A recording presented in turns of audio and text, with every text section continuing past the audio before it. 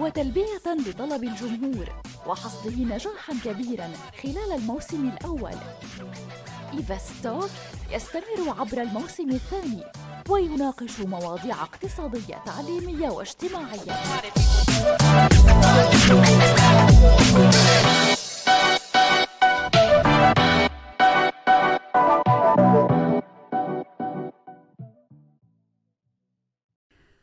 نواة الإنسان وبدايته، البذرة الأولى اللي بيستثمر فيها الأهل بهالحياة هن الأطفال.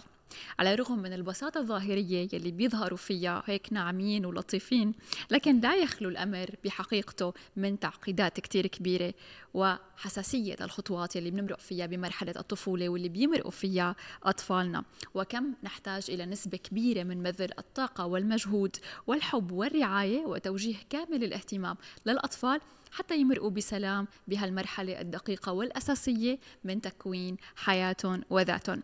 عالم الطفل هو عالم مليء بالأسرار والألغاز يلي بتحتاج لمفاتيح وحلول من قبل الأهل يلي لازم يركزوا عليها ويركزوا أنه دائما يلاقوا الطرق السليمة والمبادئ المجتمعية والتربوية والنشاطات الهادفة أيضا يلي بتعزز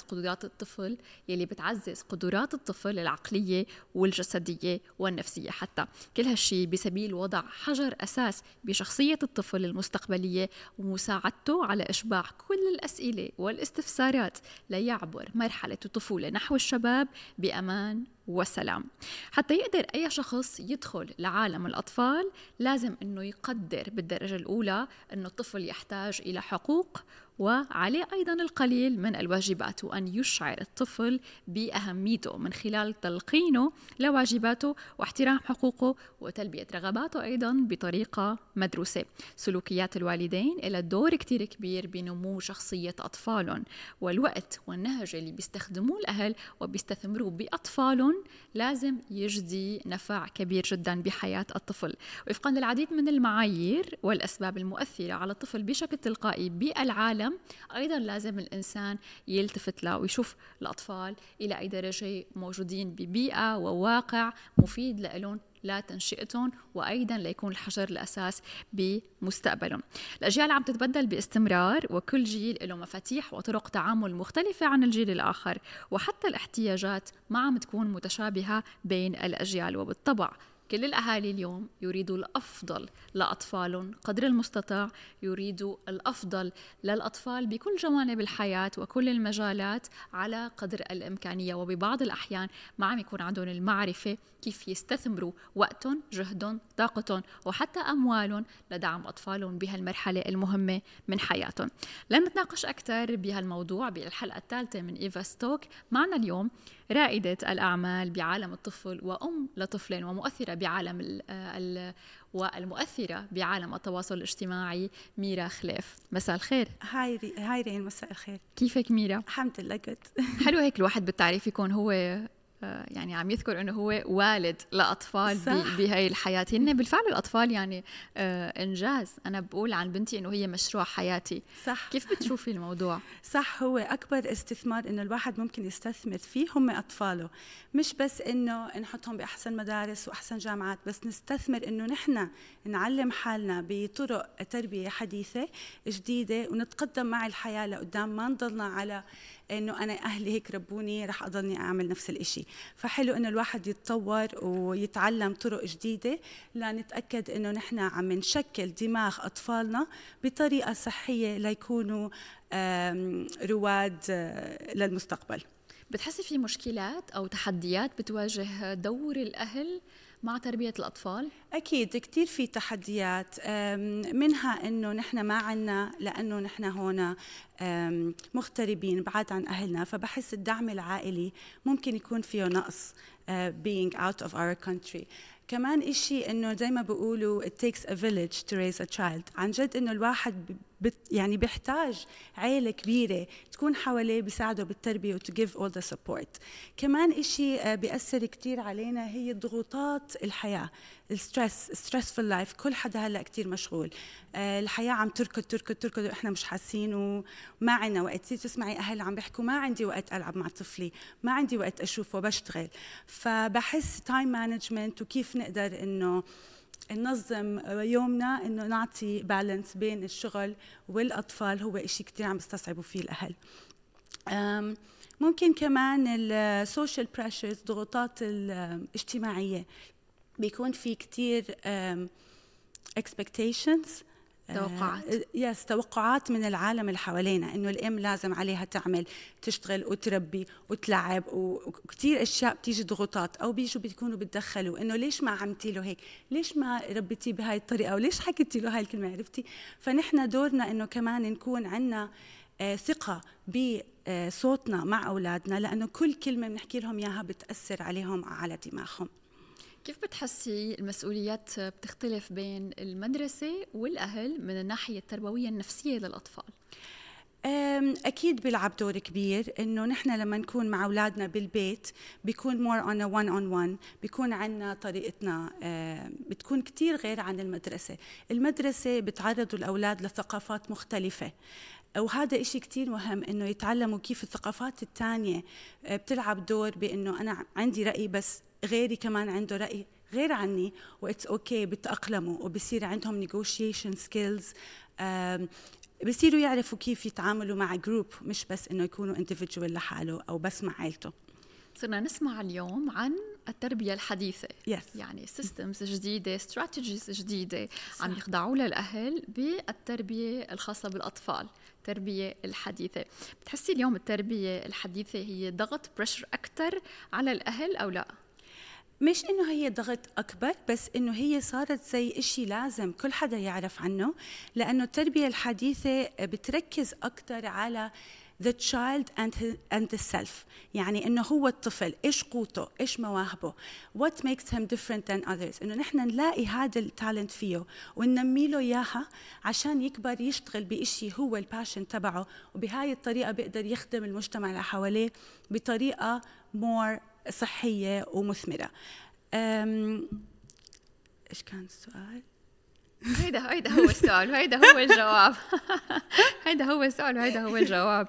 خلينا ننتقل لسؤال تاني. بتحسي مهم أنه يكون في منهج تعليمي للوالدين للأهل، أيضا كما بيتم تعليم الأطفال بالمدارس، يتعلموا الأهل كيف أفضل الطرق للتعامل مع أطفالهم، لتربية أطفالهم، مواجهة التحديات والصعوبات؟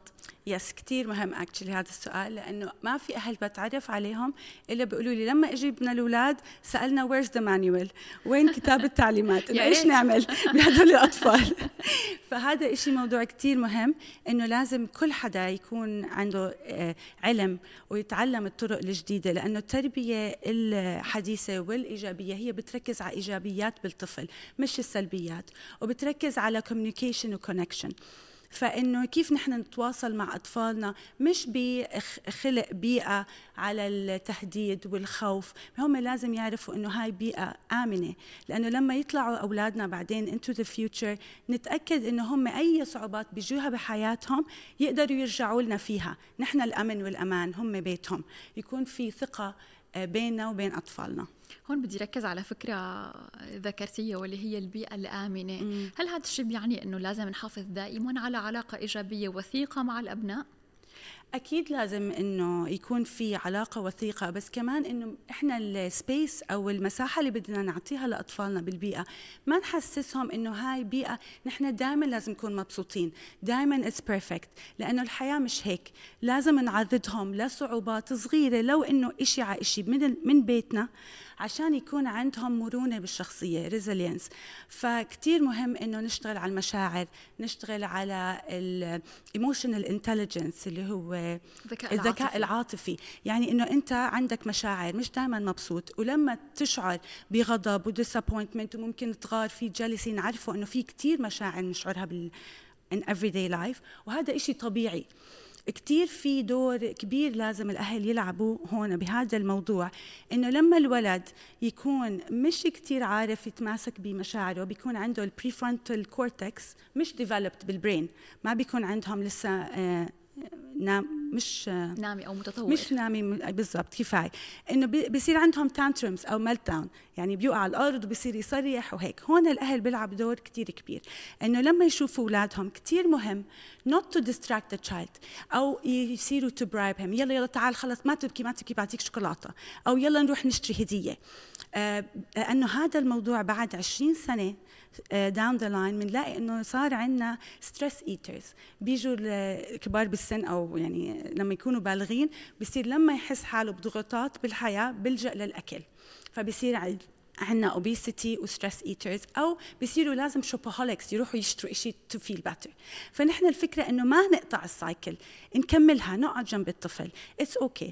هذا الشعور زي موج، هي موجة رح تيجي وبتروح، ونضلنا جنبهم نسمع لهم to acknowledge their feelings، نقول لهم إنه هذا إشي normal. أنا صاحبتي هذيك المرة غرت منها لما صار هيك I felt jealous، إنه it's okay، نحسسهم هذا شعور عادي ونورمال والحياة بتكمل، عشان يقووا يوقفوا على إجريهم بعدين لما يطلعوا على الحياة وبالمدرسة أي إشي بيصير معاهم مش it's the end of the world إذا ما أخذ هذا الإشي، يقدروا يقاوموا ويواجهوا بطريقة سليمة، يعرفوا إنه رح تمرق. بحس ونحن عم نحكي الأهل لازم يعملوا هيك، الأهل لازم يعملوا هيك. يا ترى شو هو الحد الفاصل بين تدخل الأهل وسيطرتهم على حياة الطفل وبناء شخصية مستقلة للأطفال؟ صح، هون الدور إنه إحنا ما نكون overprotective، أو إنه نكون دايماً حوالين الأطفال وإنه نحميهم، ولا ما تعمل هيك وما تطلع برا والبس الشوز وما تتعربش على عرفتي، لا، إنه نحن نخلق بيئة healthy، وما يكون إنه obviously تكون safe، بس إنه يقدروا هم يكون عندهم مساحة للاستكشاف وليتعلموا من الخبرة. نترك أولادنا، خليه يروح يمسك ينجرح يتعلم يعرف، مش لازم أنا طول الوقت أقول له نو ما تمسك ما تعمل، عشان هو يتعلم. زي بيقولوا الواحد بيتعلم من كيسه. صحيح، فإنه نعطيهم المجال نعطيهم المجال يوقعوا ويوسخوا حالهم وهو يتعلم لحاله. في نشاطات محددة بتنصحي فيها الأهل يركزوا عليها بتخلي الطفل يكتشف قدراته ويكتشف ذاته كمان؟ كتير مهم التعليم خلال اللعب، لأنه أنت خلال اللعب تعرفي إيش الولد الانترست تبعونه، فبتقدري تصيري حتى بالأشياء المواد اللي ما بيحبها بالمدرسة to link it back to what he's interested in، وتلاقي طريقة أنه يتعلم الأشياء بكاملها بالحياة. هلأ إشي كمان كتير مهم هو أنه نعطي أولادنا tools، كيف مثلا let's say إنه يحطوا روتين لحياتهم، إنه أنت بتصحى الصبح بتفرشي أسنانك، بتلبس أواعيك، بتحضر شنطة للمدرسة، فيكون عنده هدول visuals محطوطة to set expectations. أنا متوقعة منك بكرة عندك هدول الأشياء تعملهم. هو بيصير عنده ثقة بنفسه وبصير in control، بحس إنه هو قادر يريد حياته بنفسه، ما يضلهم معتمدين علينا، وهذا بيساعد على الاندبندنس، يصيروا مستقلين ويعني يكملوا حياتهم لحالهم. زي كمان إنه نعطيهم تاسكس صغيرة age appropriate tasks، إنه مثلا هو بيقدر يعمل تخته الصبح أو يحضر وجبة خفيفة، مش كل شيء نعطيهم إياه يكون جاهز، ودايما يتعودوا على الهلب around the house. بهذا الموضوع بالذات خليني أسألك عن تكنيك أو تول مثل ما أنت سميتيها، شو التول اللي لازم الأهل يعلموها لأطفالهم لا يتعلموا يخرجوا من وسط سلبي ويحولوا لوسط إيجابي، أو من أزمة أو مشكلة أو من حالة نفسية لحالة نفسية إيجابية؟ زي ما كنا عم نحكي عن التانترمز، إنه نضلنا جنبهم ونستنى هاي الويف تمرق الموجة، كمان لازم وهم رايقين بوقت مش بوقت ضغط نعلمهم وسائل إيجابية. إيش أنا بقدر أعمل لما أحس بهذا الشعور، شعور الغضب أو التوتر، إنه نقدر نعطيهم إنه كيف نتنفس، نحن نفس عميق، نطلع نتمشى برا، نقدر to blow bubbles لأنه بيساعد بالنفس، نرسم أو نكتب to write in your journal. وكمان إنه نحن كأهل نلعب دور كبير كتير بالرول مودلز. نحن بيشوفونا بيراقبونا، إذا أنا عم بحكي على التلفون ونرفزت على حدا كيف أنا I react، كيف تصرفاتي لما أكون معصبة. فالواحد ينتبه على حاله، نجرب نحن نهتم بنفسنا، self care self love، نعمل كل شيء بنقدر عليه لإحنا نكون رايقين، عشان قدام أولادنا نكون صبورين ورايقين ونعطي the best example. هون في هيك قصة بشوفها دايما أو بوست على السوشيال ميديا بيتكرر، قاعدة مع أطفالها عم يقروا كتب، فبتجي تانية بتسألها كيف قنعتيهم إنه يقروا كتب، فهي بتقلها إن الأطفال بيقلدونا أكتر ما بيسمعوا مننا. فهيدا الشيء ليأكد فكرة أنه نحن بالفعل رول موديل لأطفالنا. طيب بنضل بنفس الفكرة وبننتقل. اليوم نحن مثلا بدولة الإمارات عندنا تحدي هو المجتمع المنفتح وتعدد الثقافات الموجودة بالمجتمع. كيف بيقدروا الأهل يوثقوا بالمدرسة والسلوكيات اللي الطفل عم يتعلمها مع اختلاف الثقافات المتواجدة مع الطفل بنفس المكان بنفس الصف والدائرة المقربة اللي بتكون منه هي بالفعل تعدد ثقافات، تعدد بيئات، تعدد أفكار يمكن كمان. فإلى أي درجة نحن ممكن نوثق بالمدرسة، وشو الحل الأمثل لحتى نشبع الطفل من ثقافتنا؟ هي نوثق، أظن being a parent لازم نوثق بكل إشي بالآخر. يعني بدها مرات تقولي إنه خلص لازم نثق بالمدرسة، بالعكس أنا بلاقي إنه هذا الإشي إيجابي. وجود ثقافات متعددة هي ثقافة بحد ذاتها. يتعلموا كيف ال different cultures، الثقافات، كيف أتعامل مع هذا الشخص اللي بيجي من بيت غير بيتي، عنده أفكار غير أفكاري، كيف يقدر يكون عنده ليونة بال adaptation، التكيف، كيف يكون بالجروب يتكيف إنه أنا ممكن أحكي إشي غيري يكون رأيه إشي تاني. فهذا إشي كتير مهم، وتيم وورك، وكيف يشتغلوا مع غيرهم. بحس إنه هاي it's a good thing. قلتي إنه بتشوفي تعدد الثقافات هو ثقافة بحد ذاته. صح. وين الحد الفاصل؟ وين الحد؟ هل الأهل لازم يحطوا حد ويختاروا مثلا يخبروا المدرسة، يحكوا، يكون في communication مع المعلمة، مع بقية الكادر التدريسي والتدريبي، إنه نحن هيدا الشيء اللي بنسمح فيه أو هيدا الشيء ما بنسمح فيه؟ صح. هلأ كتير مهم إنه هذا من البيت، الطفل لما يطلع من بيته يكون في زي family values نحن حاطينها لأولادنا حسب الكالتشر تبعنا. فأنا مثلا عندي بستعمل أكتر إشي التواصل مع أولادي، برسم رسومات صغيرة. فعنا بالبيت مثلا إيش نحن مقبول إنه نعمله وإيش مش مقبول. فأنت بدك بالآخر تعملي what you can بالبيت لتربي ابنك بطريقة معينة اللي لما يطلع ما يتأثر. ونحاول زي ما قلتي إنه نحكي للمدرسة أو الأساتذة اللي حواليه إنه what are our values، إيش الأشياء اللي عن جد هذا خط بنحط boundary وبفرق معانا. فالتواصل والكوميونيكيشن هو كتير إشي مهم. بإيفست نحن دائما بنحكي مواضيع اقتصادية. خلينا ناخد شوي هيك الموضوع لعند التربية والاقتصاد. العائلات بتواجه اختلاف بحالتها المادية، يعني في عنا شخص هو مقتدر ماليا وشخص على الحد وشخص هو مثلا ثري جدا. كيف بيقدروا الأهل كيف بيقدروا الأهل أول شيء بالدرجة الأولى يعرفوا أطفالهم على الثقافة المالية؟ صح. هلأ الثقافة المالية كتير إشي مهم. في هلأ exercise أنا كتير متحمسة أجربه مع أولادي، لأنه صار ابني 6 سنين، فهو بيقدروا يبلشوا أي أهل بال6 سنين وفوق إنه نصير نعطي أولادنا مصروف. ممكن يكون weekly، كل أسبوع بنعطي حسب عمره مثلا 5 درهم، ونعلمه إنه هذا المصروف كيف يقسمه على 3 S's. ال3 S's هم save, spend and share. فهو 40% بده to save them، 50% to spend them، و10% to share them with others. فنحن هيك بننمي عنده إنه مسؤولية. هلأ بعدين هو ما دار باله على أغراضه، كسر إشي توي عنده، ممكن تقولي له إنه هذا بيطلع من مصروفك. فنحن بنعزز عنه مسؤولية إنه كيف يستعمل المال تبعه، كيف يدير باله على أغراضه، وكيف to share it with others، لأنه هذا إشي كتير مهم إنه يعطي غيره للي ما بيقدر أو مش زيه، أو to help the unfortunate around us. وكمان بيعزز الامتنان. دائما الأهل بيصيروا يقولوا كيف نقدر نخلي أولادنا يكونوا ممتنين. دائما بنعمل لهم كل إشي ولسه مش عاجبهم. وهي مشكلة حقيقية اليوم بنواجهها طبعا، وبالذات يعني مع كثرة كل شيء موجود التولز. صحيح. وفي إجراء آيباد جديد، أنا لازم يكون عندي مثله. طلعوا day out على بلاي جراوند جديدة، نحن كمان لازم نطلع. ممكن الأهل يحطوا حدود يا ترى للمصاريف في طريقة هيك نوضح للأطفال إنه we can do this but not now مثلا، أو we cannot do this. طبعا. ولما يصيروا هم involved، مش إنه نحن الأثوريتي، نحن السلطة وهم بس بنعطي orders وهم بيلحقونا، لا، هي احنا تيم واحد، احنا عيلة واحدة. فنحن بنعمل اجتماع، بهذا الاجتماع كل واحد بياخد مصروفه، نتفق كيف بدنا نصرفه ووين. فأنا مامي I can put هالقد من عندي، انت قد بتقدر تحط من عندك عشان نعمل هاي الاكتيفيتي بهذا النهار. يحسوا إنه هو شغل علينا كلنا.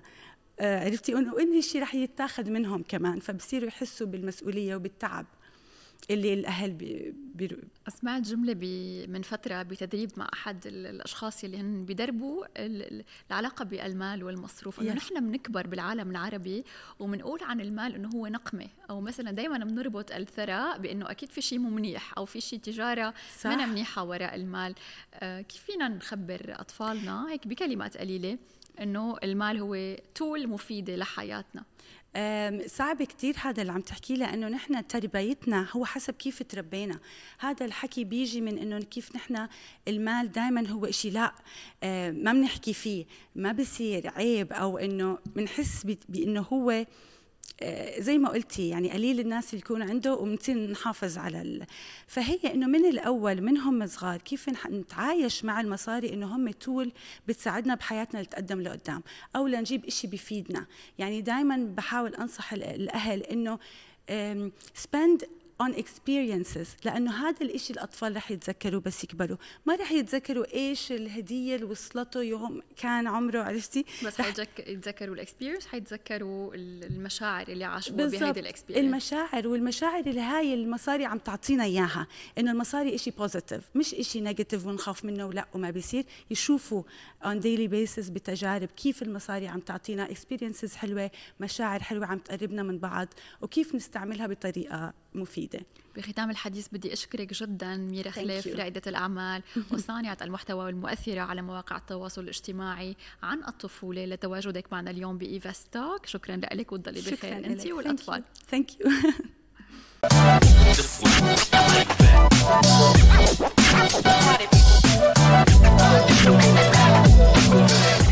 وتلبية لطلب الجمهور وحصده نجاحا كبيرا خلال الموسم الأول، evesttalk يستمر عبر الموسم الثاني ويناقش مواضيع اقتصادية تعليمية واجتماعية.